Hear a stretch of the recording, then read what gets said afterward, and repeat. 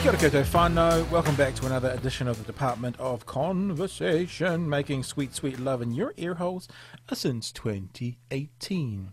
Hey, if you want to find out more about us, about what we do, about who we are, head to our website, www.thedoc.nz. If you want to be a part of the team, help us put this thing together, then what you can also do is check out our Patreon, www.patreon.com/thedocnz. So look us up on Patreon. Things cost money to run. If you want to be a part of the team that helps produce this, then you're welcome to have a look at that. But most importantly, what we want you to do is enjoy what we're putting out there. Timothy Giles is someone I've known for, a very long time. I used to listen to him on radio when I was a student. He was a talkback host on BFM, and he was around ZM as well on Sunday nights, and then he stayed in radio for a while and did a bunch of interesting things. Tim Giles always has a really interesting perspective on life, and I would like you to enjoy my episode with Tim Giles. Hi, Tim Giles. Golder. How are you, man? I'm very well, Pat. I'm in the privileged position of living alone in a safe environment where I've had access to food and privacy, and I've really, as a result, because of all of those luxurious aspects of my life, really, really enjoyed lockdown. Right. Yeah, it's one of those things where you can kind of go, there's two people in the world. There's people who have hated lockdown and people who have loved. There doesn't seem to be anyone who goes, nah, that's whatever. It's not too bad. People have ever seemed to sort of enjoy it. And like I've said before, every garden in New Zealand seems to have been done, or they've just hated it. But I think most of us will acknowledge it was the right thing to do. It's interesting. I saw a headline the other day that I think 3% of school kids have gone back, or 1% of school kids have gone back, and 3% of kids in a daycare, a preschool, kindergarten type thing have gone back, which says that actually New Zealanders, whether they've enjoyed it or not, have actually gone, it's the right thing to do because they're still doing it. But it's interested me, the number of people that I know who are staying in for. So they're all, and this is not people who are immune compromised, right? So friends of mine who are immune compromised, I understand that they do, but friends who are not, and they've all got like a whānau bubble, they're staying in for. They're not moving, right? And I found that really interesting, actually. Yeah, I think what we've expanded a little bit. So my kid's mum lives next door to me. She's my neighbour now. And during the 4 week we stayed on our own properties, the kids were with her for 4 weeks. Although literally sharing a boundary, I saw my kids pretty much every day. My driveway goes down the side of the property, so I would get my deck chair and go sit on the driveway outside the kids' bedrooms, and we'd just hang out and talk, sort of thing. So compared to other sort of what did Ian Grant used to call them? Lumpy families, whatever they were. It's been pretty good. And the way we've expanded our bubble slightly is we've gone back to 50-50. So, but I said to the kids 2 days ago, I said, have you guys been in a car in the last 5.5 weeks? And they were like, nah. And I'm like, that's interesting. So we did that real lockdown thing. And yeah, no, we're basically living the same. I mean, I'm not going back to my studio. Yes, I've been shopping, but I went shopping supermarket type and grocery shopping during lockdown 4. So you could probably say arguably we're staying in it, other than making that single section bubble into a double section bubble, which is not much really. No, not at all. Yeah, I think you're definitely qualified for staying.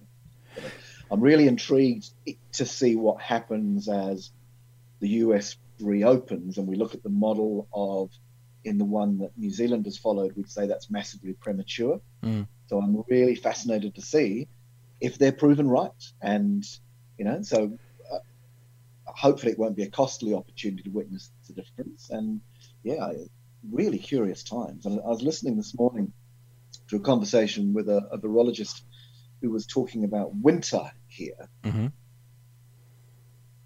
It's going to be hard for the flu to get here. So for epidemiologists, the study of saying what a remarkable time to have a look and say, all right, with so few people coming on planes from the northern hemisphere's winter Yep. being peak flu season, are we going to have a meaningful, noticeable impact on less flu, right? Less virulence this winter. So, some really interesting upsides, to all this. I've said this before. I can't remember who I was chatting to, and for the love of God, I've looked for the research, but I couldn't find it. But I've seen reported that deaths in the US overall were down significantly. So obviously, coronavirus deaths have gone up, obviously, because it wasn't here last year. But because there's not people passing around just the flu, because there's not, I mean, this is horrible, but you do need to include this into the American death conversation. There's not mass shootings going on at the moment, because there's not, tens of thousands of car deaths a month. If you add up all the deaths, their overall death actually dropped at the time that they were most under lockdown, mostly across the country. So yeah, I guess that's a similar sort of thing. That, I mean, I'm sure. What do we tragically lose? About 400 people a year in car crashes. So let's call that 35 a month. I wonder if immediately we're going to be down by best part of 35 because everyone is at home for a month. We're massively down, and another thing that we're seeing in Aotearoa, I think since you and I last spoke, Pat, I've moved some of my work, and I do a bit of funeral celebrancy, and it's been really interesting in that sector, in that the mortality rate is massively in people who are 70 plus in care homes, right? And the death rate there has plummeted, and the reason for that being, in terms of what's been reported to me from those in that sector, is that hygiene practices are absolutely compulsory and they are never missed. And the other thing that's happening is, snotty little Pat is not going to go and visit Nana. Yeah. Right? Wow. And so these little family disease vectors are not being introduced into that environment. So, again, I'm interested in terms of what the long-term impact of that's going to be, because it's been really noticeable, and so it's a verifiable, measurable impact, and we've seen why and how it's been caused. The other part of that conversation with the rest homes, that's fascinating, but then you also go to quality of life. You also go to, is it better to have whānau around? I don't want to sound too clinical. Should I be dying to see snotty little Pat? Well, I don't want to sound too clinical here, but is it worth me shaving a year off my life from 84 to 83 if I get to interact with my family every day? Or is it better to, have separation and hygiene practices that isn't quite so intimate to live a bit longer? That would be a part of the conversation, which I would find interesting as well, what people would say. I remember doing a talkback topic once where I was talking to my lovely News Talk ZB audience, elderly audience in particular, and it was actually the global financial crisis. So the last time sort of the economy went downhill, and I said to these elderly audience, I mean, if you have a look, the radio numbers came out just the other week, and basically it seems that ZB's turned into a 60-year-old plus radio station, certainly 50-year-old plus radio station, 60 plus white radio station. Yeah. But I said, to these older audience members, would you be prepared to give up some of your pension, for the betterment of the whole country? And a surprising number came back and they said, as long as government employees and other people who were getting money from the government gave up a portion of theirs as well, then yes. That was an interesting kind of byproduct that they were the generation that went through the war at that stage though as well. So, maybe they've got that gumption about them about what they could do to help the country and the byproducts that would come from that.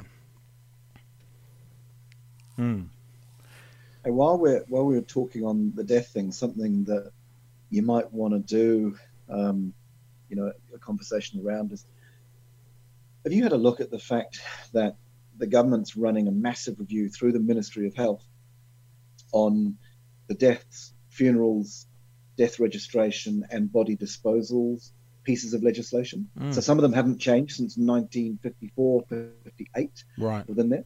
I mean, it might be a really interesting thing for you to have a conversation on around. And I think while this, because you've got various things that are going on, like the way that we're able to handle to papaku, or so the corpse of someone dead who we care about, what we're able to do with them, and the process of body disposal hasn't changed in, several generations. And it's actually up for change right now. It was meant to have closed in March, but it's been extended to April, and now it's been extended again. Yeah, of And I course. really think it's something that, for us to open up some conversation around, really fascinating.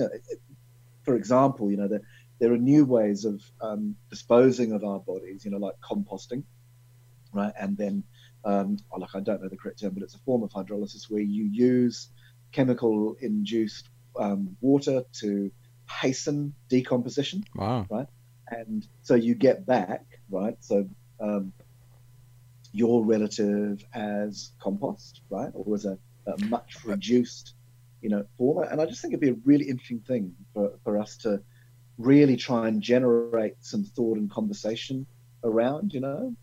Just to pick up, did you say you get back? So you can get your mum, dad, brother, sister, uncle, aunties, I guess, decomposed remnants back to then use. I mean, obviously, it's going to be like soil, something like that, but to then use in the garden, sort of Nutrient thing. rich. Yeah, it's nutrient rich Wow. compost. I guess that's not that different from, we planted the placenta. It's a bit of a human organ that's sitting in a garden with a tree over it somewhere, but still, Yeah, man, spreading grandma under a tree that would then actually grow that tree. That's a freak out. yeah. Not legal in New Zealand currently, Hmm. which is what interests me about this review and us coming in that process. And then, of course, things that came up around the various religious practices and beliefs and the legality and not of that. It's a really fascinating area, man. Yeah, no, that does sound interesting. And also then the cultural aspect of it, it's funny. Saturday morning seems to be funeral conversation. I had David Slack on last Saturday morning, and one of the things he's doing with his company, speeches.com, is he wants to give people the skills to basically spin a good yarn at a funeral. He wants to provide some resources to be able to do that. Um, and we talk then about this current climate, and one of the things that's most upset me personally is the idea of this 60, 70, 80-year-old being in a hospital surrounded by nurses. And God bless the nurses. No concerns or qualms about the heart those people have, but not having a family member beside them holding their hand as they shuffle off this mortal coil. That's heartbreaking. Have you lost anyone during lockdown? No, but my mum passed No, 18 months ago, so I have quite a tangible kind of experience as to a good way to go. It was terrible for her. She had motor neuron disease, so it wasn't a good end. But literally family in the room. Literally, I mean, I said this. I've already said this in the last few weeks, so not to labour the point for other people, but there's something about that Māori issue of not leaving the body, and obviously I'm not. Make that very clear. I'm not doing claiming any ethnicity here, but I sort of got it. It's like I couldn't, after she passed in the hospital room, I was like, the one thing I wouldn't do is I wouldn't leave her until at least she'd gone to a point where I couldn't continue on with her, like she'd been taken away, sort of thing. I didn't want the body to be left by itself, basically. So so I've had the opposite of someone passing in a hospital with no one around them within my last 18 months or so. I guess there's two things that you've triggered for me in there, and one I'll come back to in a moment, which is lost a very, very dear friend in the first week of lockdown, Oh no. and yeah, I'll talk about that in just a moment. But the other side, in terms of when we look at the, we talk about the isolation of someone dying surrounded only by clinicians and healthcare workers. It's actually the cost on those people, when people, when they're passing in their care and there is no ability to enable that to be shared, right? Mm-hmm. And a good death to be had. I mean, I've got friends over the years who've worked in hospice, and one thing that always surprised me is every single one of them, without doubt, loved the work, loved it, right? And this conversation of a good death. So when that is not able to be given by someone in a clinical process, when you've moved into palliative and then you've moved into end of life care, right? That shit hurts, Mm. right? That But those professionals, a part of what they're looking to do is manage this unavoidable outcome.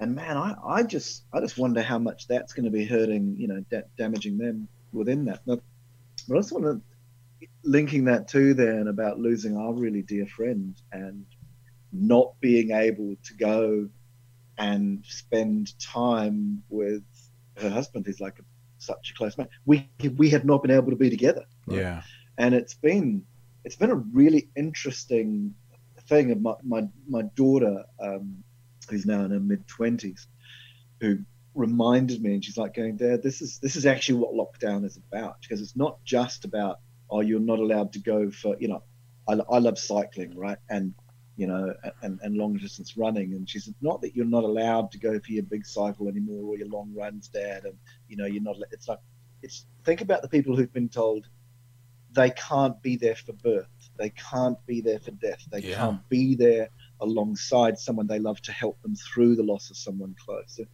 And man, that's really interesting, actually, these concepts. And then I think, where does it get us to then in terms of what connection is, and how do we find connection? And I got a lesson the other night from a mate of mine who that a couple, and they've been married for 19 years now, and he's been a friend of mine for more than 35 years now, been a really long time. And she was saying how amazing he is at keeping up with people. He's an incredible friend, and Rachel was saying, he's so good at staying in touch with people. Mm-hmm. And the key, she reckoned, she goes, here's the key. She goes, if I'm going to catch up with someone, I tend to go, okay, got to put aside a few hours and make sure it's a long Zoom call. And she's like, we'll just pick up the phone and do a 10-minute chat just because. And it may be that you haven't spoken for 8 or 18 months, but the 10-minute chat is enough. Yeah. And I thought, oh, man, so that's kind of spurred me in this connection thing of going, moving forward in one way. And I think that next thing, it's been interesting with my mate who's lost, the most important person in his world. How do I maintain connection with him in this context? And it doesn't actually have to be that hard work or intense. Yeah. Like those little, my lesson from Rachel was those little moments and little touches in a text and a bit of a laugh, right? Just like we would always, it's fine. Now, we're not going to get to currently, we would often knock off a couple of bottles of red wine watching the football. Mm. That ain't going to happen for quite some time. Yeah. But the interactive texts that we would do, right? The light-hearted or the in-between, well, those can still carry on, right? I mean, and above the kind of interpersonal relationship, look what we're doing now. I mean, even though you and I haven't seen each other for many, many years, I mean, there's always been that kind of Facebook, g'day, how are you, sort of thing. And, I was a bit precious at the start with the podcast and was like, I only really want to interview people or talk to people who are in studio with me.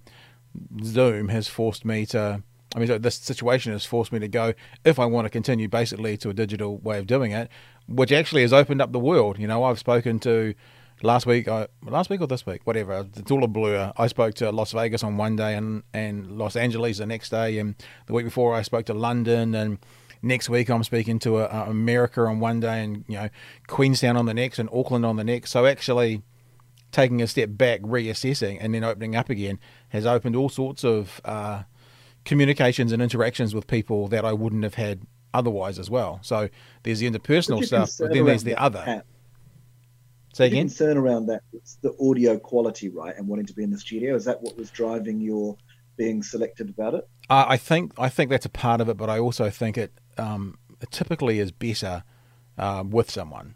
In my studio, just back here, there's a big fridge, and on top of it, there's vodka and whiskey and gin, and in it, there's beers, and there's beers, and there's soft drinks, and there's, and like we haven't had takeout for 5 weeks, 6 weeks, which has been great.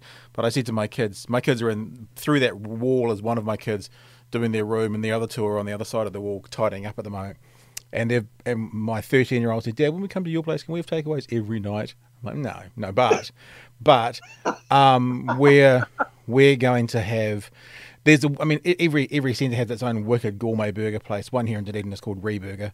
And so we're going to get Reburger tonight, I think, and that'll be, because it's not McDonald's, it's not crap. It's real meat and real, it's good chunky food. And so often when we have a podcast, if people need to eat, we feed them. So when Di Henwood came through, he was coming through for, I think, a gig, but he kind of landed at 4 and gig was at 9 and he kind of needed to eat, so we fed him. So those kinds of things, obviously you can't do like this. So I think it's a little bit of the control of the quality of the way it looks and sounds, but more importantly is the interacting with someone across the way and offering them a drink and eating if we want to eat. And just, so now that you've been forced into not having your privileged choice that you like, yeah. Right? How have you found the experience of, is the connection less than you were hoping for? Is it satisfying for you or not? Yeah, I think that, and I would have probably said this previously, because obviously what I didn't get access to was people who weren't in Dunedin. Or sometimes I travelled, I'd take all my gear up to Queenstown and I did one up there sort of thing. But I think the connection is, the technical connection is lesser sometimes.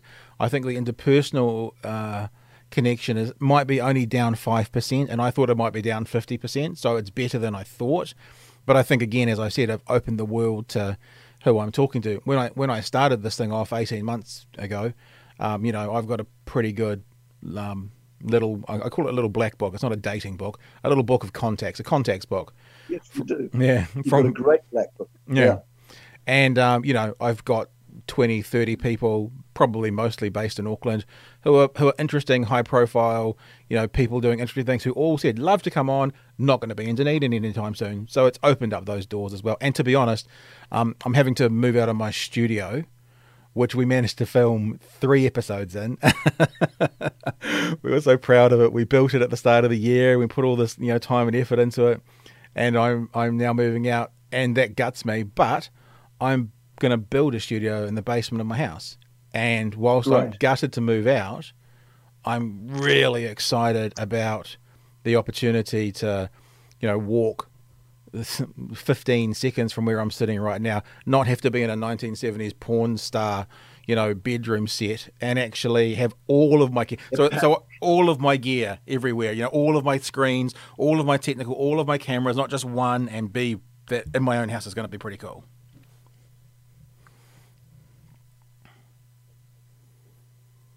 With the feedback that you've had, right, and what you're creating, and you've been doing this for long enough now, what's coming back to you that's making you think it's worthwhile, and the reward that you get back? I remember with, you've mentioned your talkback time, and you went through a number of different, because you started in the Christian broadcasting stuff, right? And then it was ZB, and then you went back to Christian, I think. Did you? No, I started with Radio Works, Media Works. I started with More FM.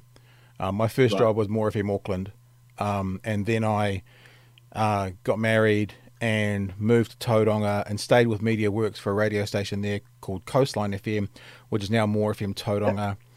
And then I came back to Auckland after, so I'd been doing radio for, let's say, 3 or 4 or 5 years, and then I did some work for Life FM. Okay. And then after Life FM, that ended acrimoniously because I don't fit that bubble very well at all. And then I went and did all sorts of other stuff and ended up working for ZB for 7 years full time and doing all that. And then actually went back to that group to kind of try and help them, but again didn't end particularly well because it was a group that said, hey, what we're trying to do is make a product that's somewhere between RNZ and Newstalk ZB. And I'm like, cool, that sounds like fun. I'm up for that. Open conversations, lots of perspectives and opinions and stuff. And then I gave that to them and they got complaints and freaked out and said, that's not what we want. I'm like, well, actually, this is what you've said you want. In fact, I remember a new guy came on board and I told him the instructions I had been given at the start of it. And he said those weren't the instructions until I showed him. So sorry, you go.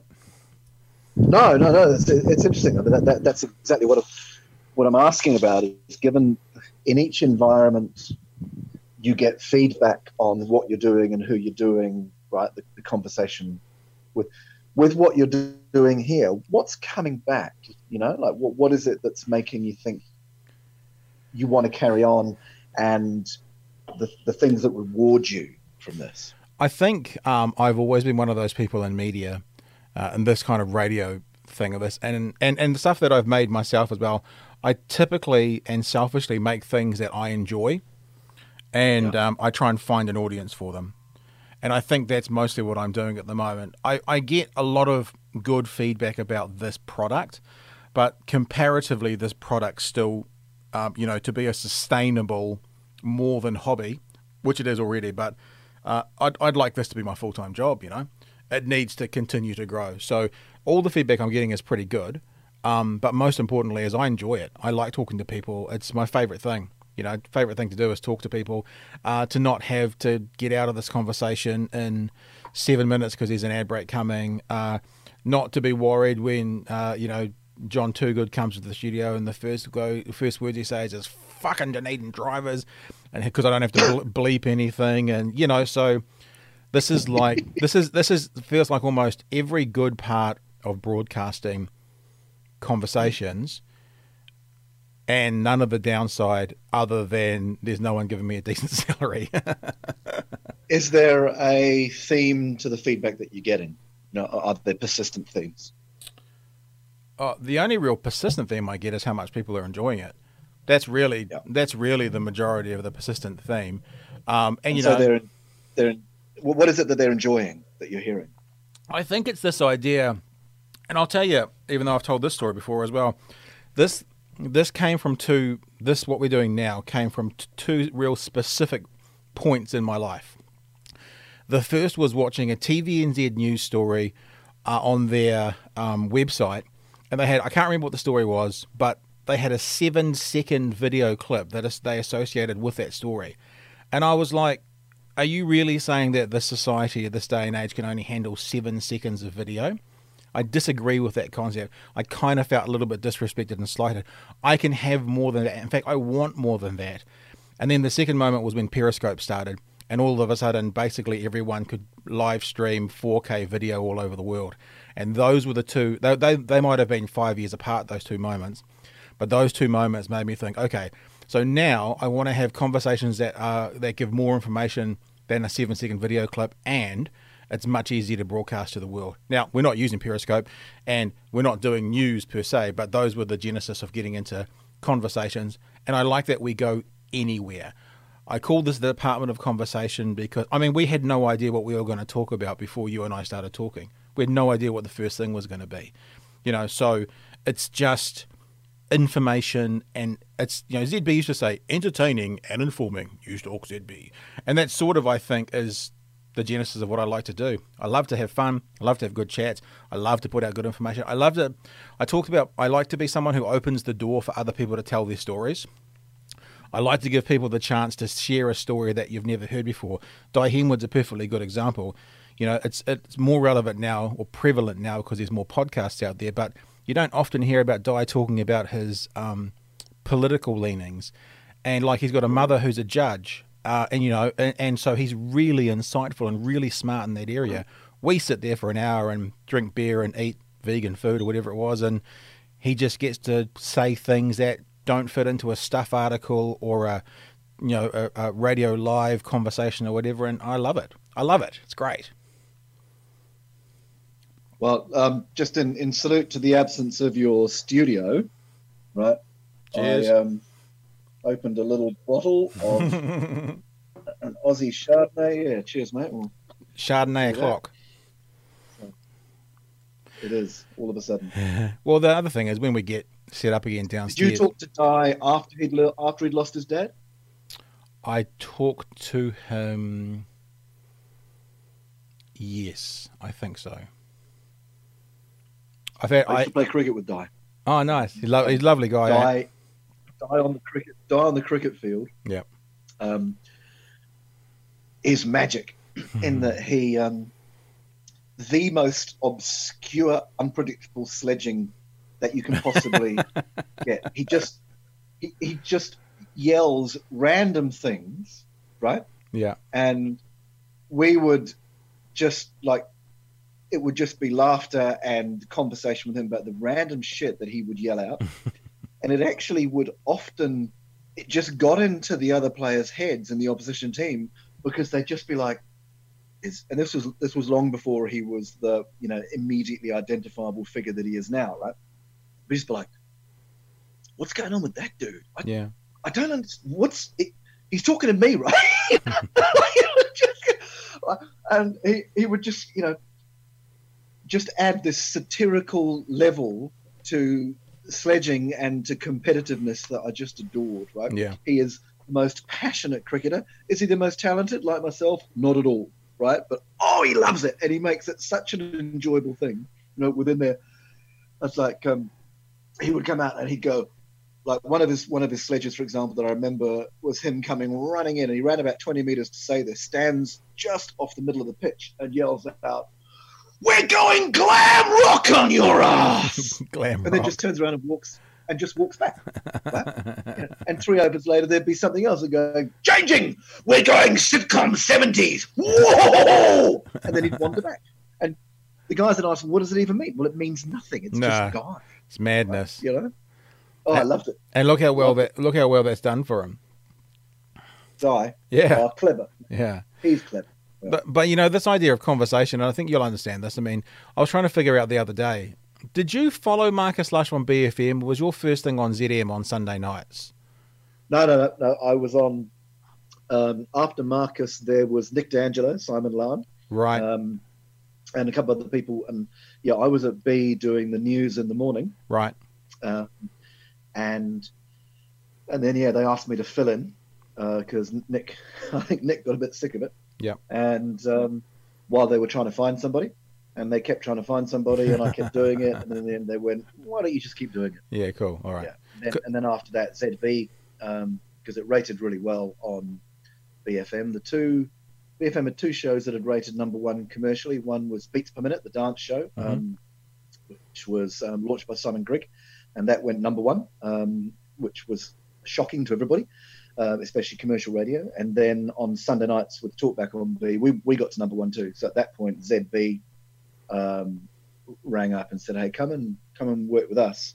So I just did weekend mid-dawns on ZB for a period, but carried on doing B because, as you know, what you're allowed to talk about on a news talk format and in commercial radio, and what actually I really loved about having the privilege of BFM, of that student campus radio, and that celebration of an audience speaking what they want to speak about was simply not available in commercial radio. Yeah. So I stayed doing that, until commercial music radio came and said, "We want your audience."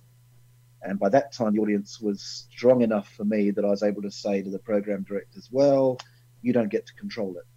And which would lead to short-term contracts of between 6 and 12 months until they believed that the rating was theirs, and then they'd sack me. And then another station would hire me, and on we'd go, Yeah, it's a crazy world that. I mean, I was going to say as well of the conversation thing, I like to also, like with the dying politics thing, at the end of a decent conversation with, let's say, someone who everyone knows, like a die Henwood, but the one that comes to mind is the John Toogood from She Had, is to have a part of his life exposed that he's okay with exposing, that other people haven't heard about. So we had John at the start of this year, and we talked about his faith, Islam, being a Muslim. And looking around, you can find 1 or 2 very small articles about that, but there's not much that he's put out there written about his Muslim faith. And so that was, even though I don't really often have plans, sometimes I'll go in and there's things that I really want to talk about. And that was the one thing I really wanted to talk about with him. Next week, I've got a conversation with a guy and I think he's living in Queenstown now. And he was at 2009 at Facebook programming. And now he's a startup guy and working with small business. And I'm just like, okay, so I want to talk to him about working under Zuckerberg. That's the thing I want to talk to him about. And there'll be so much more. But sometimes I'll go into it with 1 or 2 things I want to talk about specifically because they interest me, and because perhaps if they're a high-profile person that New Zealanders know, other people haven't talked to them about. And I think that's the interesting stuff. I mean, who gives a crap about the things that you hear on every radio station or that you read about that everybody knows and that stuff doesn't interest me. I like the stuff that nobody knows. An interesting contrast there, right? Where one you've got with John, who's such a gentleman, right, and such an interesting character, but where he's, got this closeness to the God of his understanding. And then on the other side with Queenstown, you've got someone who's been so close to pure evil. Right? Yeah, I'm interested because I had a little review of what the timeline for Facebook was, and it actually started in 2004. So this man coming on in 2009, I wonder still, it had already had tens of millions of dollars of investment by then, so probably Zuckerberg was 17 floors away and maybe there was no interaction. But it's interesting, he's interesting, and I used to say at the start of this thing, giving high-profile people a space to talk about shit they haven't talked about before, giving people who have got interesting stories the space to tell their stories, or nutters. I want to talk to nutters as well. And so, so one of my favorite podcasts is we talked to a guy who was a flat earther. It was fantastic. I loved it. I love showing him the evidence of a helicopter going behind the horizon and him being stumped, but it not changing his position whatsoever. It was fantastic. I have two very dear old friends who are committed flat earthers. Are you serious? Yeah, mate. Yep. I don't get it. I love it. I love that shit, and I want to talk to, and not that these people are nutters. I love that shit too. I do, man. It's fantastic. My daughter just came round today and she's having this, socially distanced conversation. And saying to me, anti-vaxxers and 5G, Dad, on the internet. Oh, God. You've got mates who are into that. Well, yes, I do. Right. Well, okay. And it turns out she's been following a couple of old mates of mine, on social media, like going, they're totally bonkers, Dad. I'm like, well, maybe there's a view and a perspective. And she's like, why do you stay friends with them? Because it's fun. Pretty fascinating, intriguing. And what I know of them is they're really well-intentioned human beings. And the fact that they have this divergent thinking, to me, I think it's quite a privilege of, I know they care about me, want the best for me, and I for them, and that we couldn't be further apart on a number of things. Yeah. I think there's a privilege in holding those relationships. Yeah. And I try and be a bit more respectful to them than, say, when I talk to nutters, because if I said that out loud, many people wouldn't talk to me who are in that. So what I actively put out at the start was I want to talk to people who have minority positions in society. I want to talk to people who go against the grain and who don't agree with the consensus. And that includes things like, religion and religious people. I have been trying to get a Scientologist in. I just would love to spend some time talking to a Scientologist. These sorts of things. I've thought about the anti-vaxxers. I've tried to get an anti-vaxxer in as well. But that's probably the one that I think, actually, do I really want to publicise that? 'Cause it's quite a dangerous one, I think. Whereas, the flat earth doesn't mean anything. That doesn't affect anybody's life in a health way. But in general, I would love to talk to an anti-vaxxer. These minority positions, I guess if I'm fair, I would be saying minority positions that are controversial. I want to talk to them. I'm interested in what's going to happen around vaccine with this winter, where the borders are, not closed, but pretty close. Yeah. and that's interesting. And I'd be interested in people around the discretionary conversation of, if a COVID vaccine comes out, would you take it? That interests me.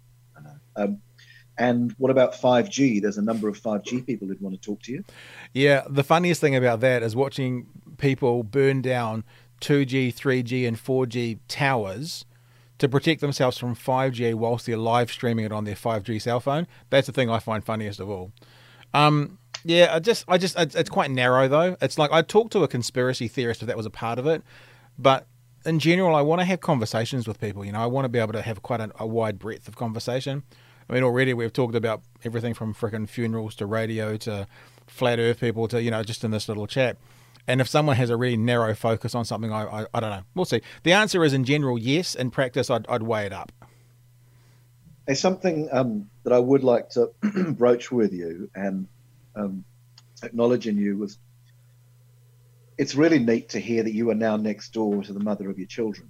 Yeah. Right. And that you have that functioning whole relationship. And there's one thing about you specifically I want to come to in a moment, but the other one is, if I look at one of my challenges in New Zealand society where I think we get it wrong, is this: we were in love, we were together, we had children, and then it's okay to call them a complete whatever it is. Now, when there is abuse, 100% I'm with that, right? Okay, that's fine. When there's not, then I think it's almost the social norm that you do not maintain relationship or connection, never mind love, affection, respect, and care. Yeah. And I think that's fucked up, right?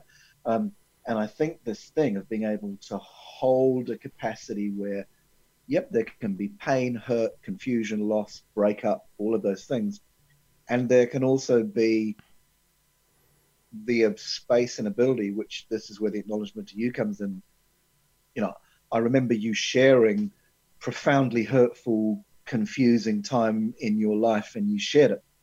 And then to hear that you have come through into this, what seems to me to be a relationship that's had a lot of healing, that also is now one that functions well for what's most important in this, which is the children, but also for you and the mum of your children, that you clearly have a relationship that has respect, care, affection around it. And we need this as a norm. So, like, well done, because, this is news to me of you living next door. And I remember a number of years ago when it was some hurtful shit, right?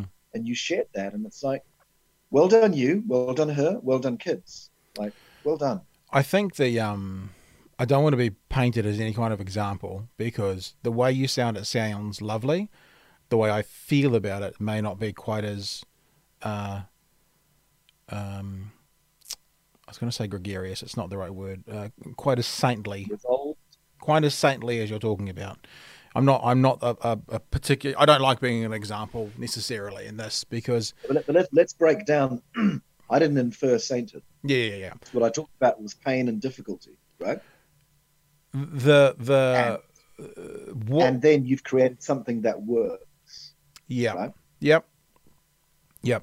The question that I always have for myself is, if I know today what I knew 3 or 4 years ago, would we be neighbours? And that's a more challenging question. So decisions were made. Hang on. If you knew today, yep. What? If I say that to me again, please. If I sorry, I did it the wrong way around. If I knew 3 or 4 years ago what I knew today, if I knew who I'd be, where I'd be, how I'd feel, how that relationship would function, would we still be neighbours? Like, would I, if I projected forward and went, is this the plan that I would want then? That's a challenging question for me, because we probably started the idea of that. I have to be really careful, because it's none of my business to talk about my ex's stuff. So I'll use I statements. Well said. Said, man. It's none of my boundaries, respect. Yeah, I'm not. It's not. I'm always, even though we were very public with what happened, and people can still see it on my blog if they want to go and read it. My life is my life. Her life is her life, and I don't want to and refuse to talk about it. So what I'll say is, I was probably a bit naive as to how peace, love, and moonbeams it would be at the start, because of the reason we separated being nothing about hate or disdain, or it was a discovery that was made, as opposed to being two people falling out of love or cheating or infidelity or whatever. So yeah, I don't. I mean, I'm not saying a mistake was made. I'm saying that in that moment, I probably had rose-tinted glasses on, and if I knew back then what I knew today, would we still be in this position? Perhaps we would be. I don't know, but that's, I think, me being completely blunt and honest about it. And I think,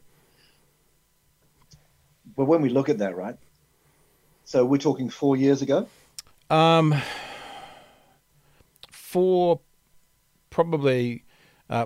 through 2.5 years ago since houses separated. Yeah, probably 3.5 years ago or so since the understanding of separation needing to happen. So in 2.5 years, you're a different man, person, entity than you were back then, right? Like, there's this Everything But the Girl had an album a few years ago, Walking Wounded, And it was, well, quite a few years ago, right? Because my daughter, I think, is 24 now. And I played it on endless repeat when I was at home looking after her, right? Because her mum had a corporate job and I was, a self-employed sort of journo contracting, person. And I just played it again and again and again. But there's this great song on there, which is "The Heart Remains a Child," Mm-hmm. and uh, there's a line in it about you've been searching 4 nights a week now for your inner child. Suppose you find him. Suppose he doesn't like you.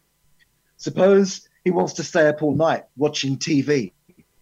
I really love that, like, because to me, when you say moonbeams and love, it's like, that whole inner child thing. It's like, yeah, great, go for that. But also, what if you don't like him and he doesn't like you? Yeah. And that wants to stay up all night watching, because that's what kids do, right? And I actually love that. Yeah. And then if I look now on 24 years of parenting, and the shit doesn't get easier. Mm.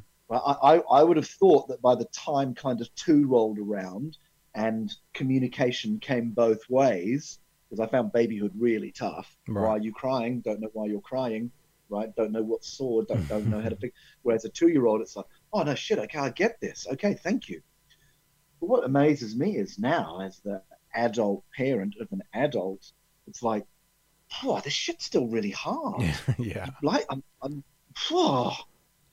like there are still expectations, both that I have for myself have been there, but also she has on me. And it's like, whoa, shit, it's quite difficult. And if I look on the context of adult relationships with people of forgiving and letting stuff go, right?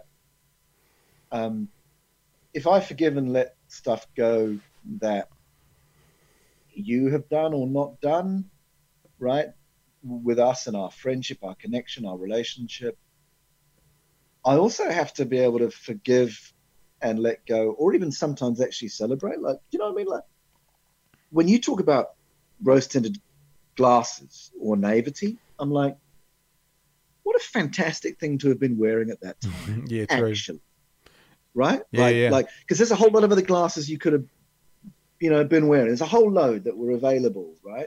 And I just think sometimes, Auntie Cindy says, kindness, right? Well, that's not a bad choice. There's a whole bunch that are other available, and they're all legitimate, and they're all a choice. And in terms of that thing of saying, you know what, if I chose those rose-tinted ones, that's actually, was it naive? Yes. Right? Were there other options available? Yes. That's not a bad option to have chosen at that time. And if I looked at conversations, and especially for men, right? How do we choose to be? How do we want to be, right? And you're a big grown-up, long-bearded bloke. I'm purely a lockdown-only beard. Right? That's the only time I've been this hairy in my life. It was a lockdown thing. But in this thing of, I have nothing better to do with my testosterone right now than this, So here's what it is now. When a man makes the choice on going, I'm going to pick up those rose-tinted glasses, hell yes. Actually, hell yes, let's do that. Yeah. Right? And then when things rock out later and we learn shit, okay. Now, one thing that interests me is if I look at when I've felt let down or hurt or offended by someone, and I have to be absolutely clear, I have let down people much, much more than they have let me down. And I have hurt and offended people much, much more than has been done to me. But when they do,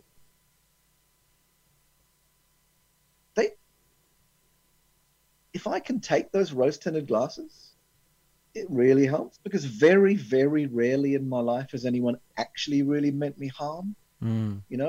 Like probably 2 times have I had close relationships in my life where I've only ever at this point in my life had heterosexual relationships, or I've only had relationships with women. But only twice have those women actually been deliberately vicious, right? Now, focusing on or knowing that malevolence or nastiness doesn't help me, didn't help me, won't help me, right? If I borrowed your rose-tinted glasses, I actually think they do bloody help, right? Because what they do is they bring a kindness. They soften the rough edges. And if I see in the clarity of life malevolence or nastiness or meaning, intent to hurt and injure, Yep. I'm going to carry that forward. And if I look at, I'm 51 years old now, right? I've had a lot of relationships of all different kinds. And I can only think of 2 times people have actually meant to do me harm.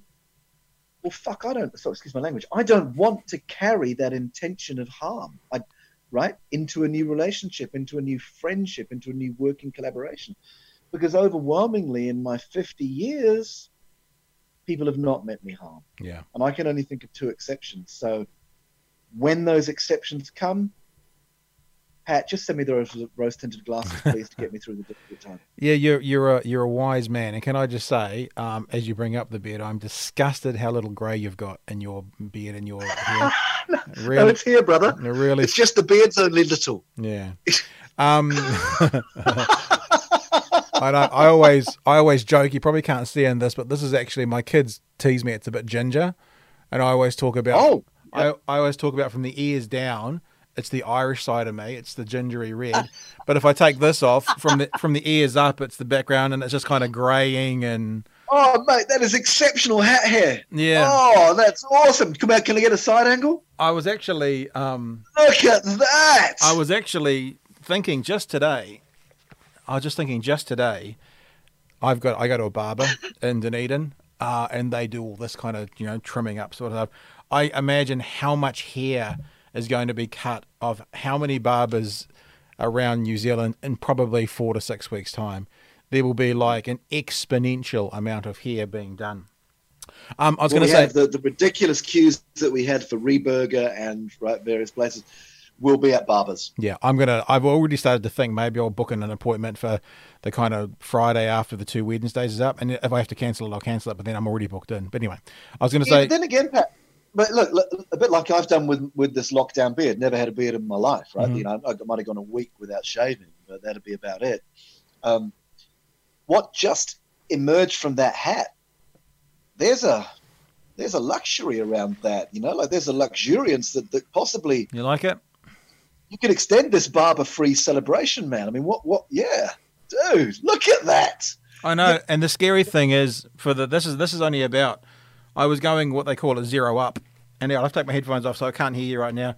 And a 0 up is when they basically put it into the back and they shave it to 0, and then they cut the top with scissors and stuff. So I have this is a lot of hair, and this is about 6 or 8 weeks. So that's what I grow. I'm actually not a very hairy man. I don't have very hairy legs or hairy arms or anything, but for some reason the hair on the head goes manic. But look, before we get talk too much hang on, just on this, my follicles. Do not dare to resent your alleged lack of grey that you're seeing in my beard when there are men and women of our age who, the minute you pulled that hat off, said, "How dare you? How dare you have that lusciousness?" Yeah, my old man's the same. He hasn't lost it's almost like he hasn't lost a single strand of hair, and he's 80 in about 2 weeks. Lockdown means I can't be there, but that's the situation. Just before we get away from this point, I forget it.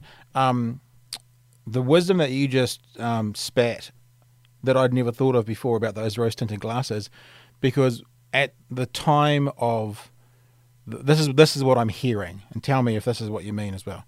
At the time of like separation, or more so, because when the time of separation presented itself, we lived together for another 10 months because we went, fuck, let's just sit for a spell because what happens next, don't know. So there was actually a 10-month window where we cohabitated to figure out what was the next stage in life. But if the rose-tinted glasses weren't on, and that's the word I'm using for me, I'm not talking to her or anything that she's gone through, I could have gone, fuck you, bitch, get out of my life. That would have been the opposite, and actually that would have been really unhelpful then, and probably would have made life more difficult today. So the rose-tinted glasses in that moment have probably led to the potentially better outcome 2 to 4 years later, perhaps. Because it started in that ideology of love, peace, and moonbeams, and it's ended at a place maybe of more reality, rather than starting in a place of fuck off, I hate you, you hate me. Who knows where that would have ended up in 2 to 4 years.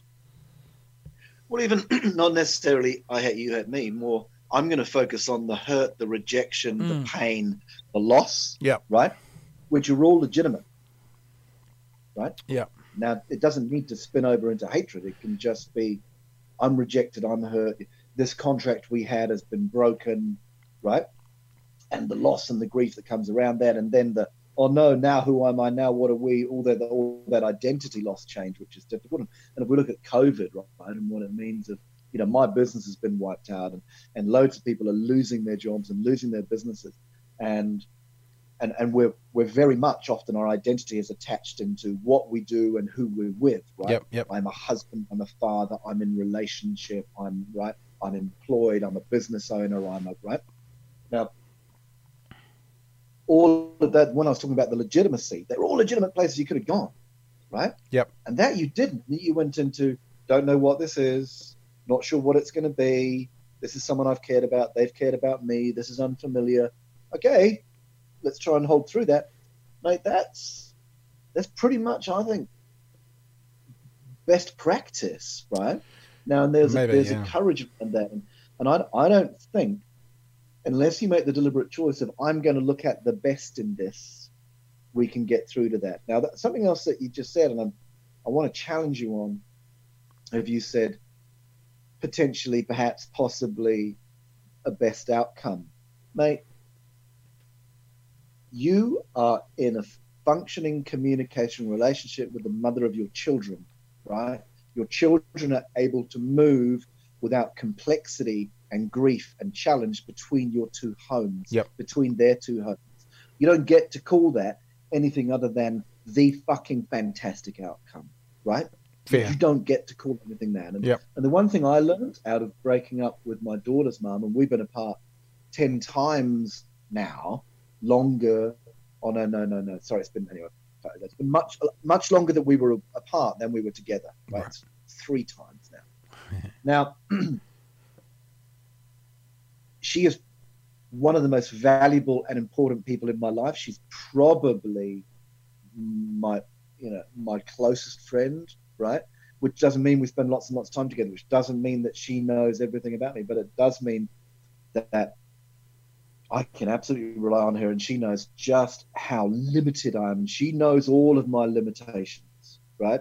And somehow she chooses to care about me and love me despite that, and sometimes even because of that. Right? Now, what I learned from the 20 years of not being together, but being joined by the parenting of our daughter, and then also her 2 children that she had when I met them, who are now, big, grown-up, functioning adults, who chose, when they didn't need to, they chose to keep me in their life. Now, what I've learned from that time with her is, if you want to be a good dad, job number 1, love your kid's mum.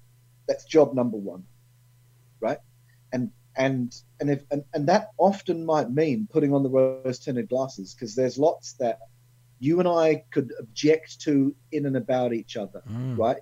Never mind to someone that we know as well as we know the other parent of our children, our former lover, our former life partner, our former completely engaged collaborator. There is so much we can see in them that we could pick and dislike.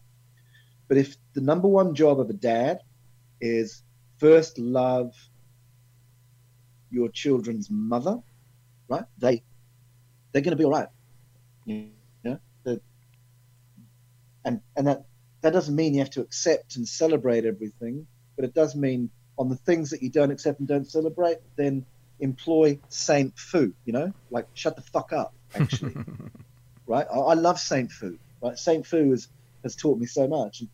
And if with my parent, if there is something that is not loving, then I just employ Saint Fu. And oh my goodness, how does that help? Because for my children, for our children, it just makes everything happier and better and healthier for them. Their mums are able to feel that I love and support their mum when mum's not around. It helps mum see through and past the difficulties and challenges that I have inflicted on her life. Yeah, really wise words. Hey Giles, it's approaching 2:10. You talked about one of the there's been only a couple of times in your life where someone has, meant to harm you, and I'm assuming one of those ones is the physical harm and the attack that we haven't talked about at all.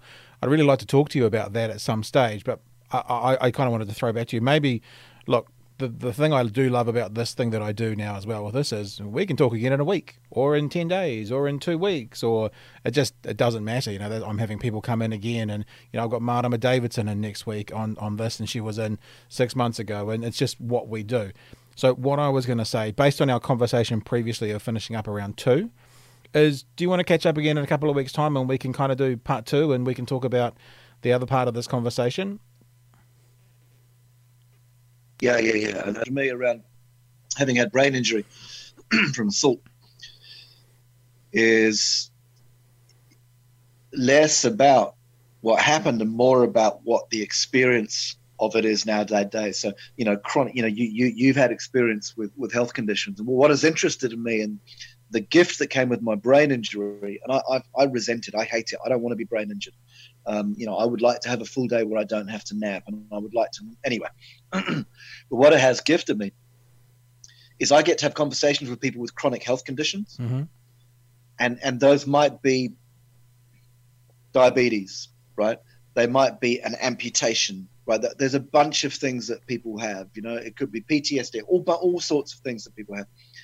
But what's been really interesting to me is what it is to live every day with an imposed restriction, and that has got me really interested in resilience. Yeah. And I'm really interested now as we come through COVID, where lots of people are going to lose our identity in terms of our income, our homes, our work, our businesses, and out of that, lots of relationships will fail or change.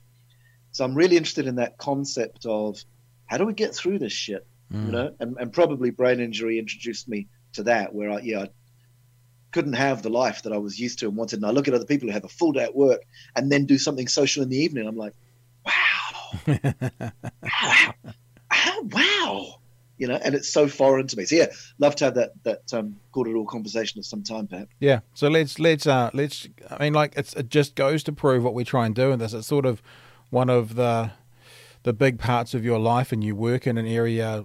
There's a trust that you work for. Is that correct? The Headway Trust. That's just, I don't work for them. I just support them right, because I've had brain injury for a long time, and others get brain injury new, and it's like, hey, it's pretty shit, but it's not all shit. Well, if people Google your name, that's one of the things that does come up. And as per this thing we do call the Department of Conversation, we haven't even touched on it. So maybe we pick up again in a few weeks, a few months, or whatever, and we aim to start the conversation, having a chat about that, because I think it'd be a really interesting chat, for you to explain and for other people to understand, and we go with that. So I think that that's what we should do rather than continue on now, because I got to go check if my kids' rooms are tidy. That's really what it's all about. And then I got to finish. Put the rose-tinted glasses on, and the rooms will be tidy, brother. Obviously, for people that know this, but we were going to change the time of this to earlier, and I messaged you back saying, I'm in bed still. But the reason I was in bed still was I stayed up really late last night with my two eldest, who are 16 and 13 going on 14, and I showed them Hot Fuzz.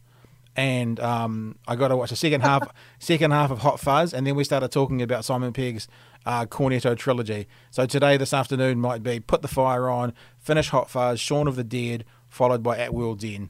So I've got a big afternoon planned, which I need to probably go and get on with. Yes. Thanks, Pat. Hey, Giles, it's been a pleasure, mate. Lovely to catch up, and thanks for chatting with me. All right, team, there we go. Big thanks to Tim Giles there. Lovely man, and a lovely time to chat with him as well. Hey, if you want to find out more about what we're doing, you could always head to our Patreon to check us out, patreon.com/the DOCNZ, and on there you will find out more about how you can be involved with helping us make what we make, if you chose to. But most importantly, I hope you just enjoyed that episode. Speaking of episodes, coming up in this week is going to be very interesting. On Friday of this week, we've got Marama Davidson, co-leader of the Greens, going to be joining us in the live stream. Also Dave Rubin on Thursday. He's an American political commentator and author. Interesting thing about Dave is he's gone from the left to the right So he's bringing an interesting perspective there. And on Wednesday, we're going to have Mark Sargent, who I'm calling the Flat Earth Daddy. If you have seen Behind the Curve, the documentary on Netflix, he's one of the main cast or characters in there. Not that he's a character, he's a real person. It's a documentary. His name is Mark Sargent, and he's probably the world's most famous flat earther. He's going to be on Wednesday. Now, just about that episode, we are going to do Facebook premiere with that episode. We're not going to live stream it. Now, people may question that and may question me why.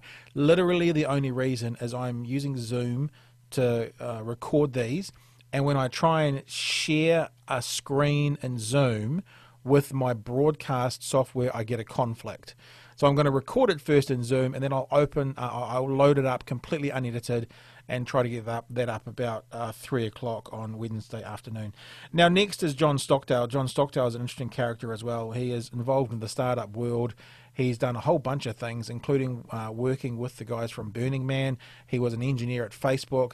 He's now New Zealand-based, Queenstown-based for the COVID-19 lockdown, and we will be catching up with John Stockdale next. All right, team, be safe, wash your hands, hug a loved one, watch something on the telly that makes you laugh, and until next time, hooroo!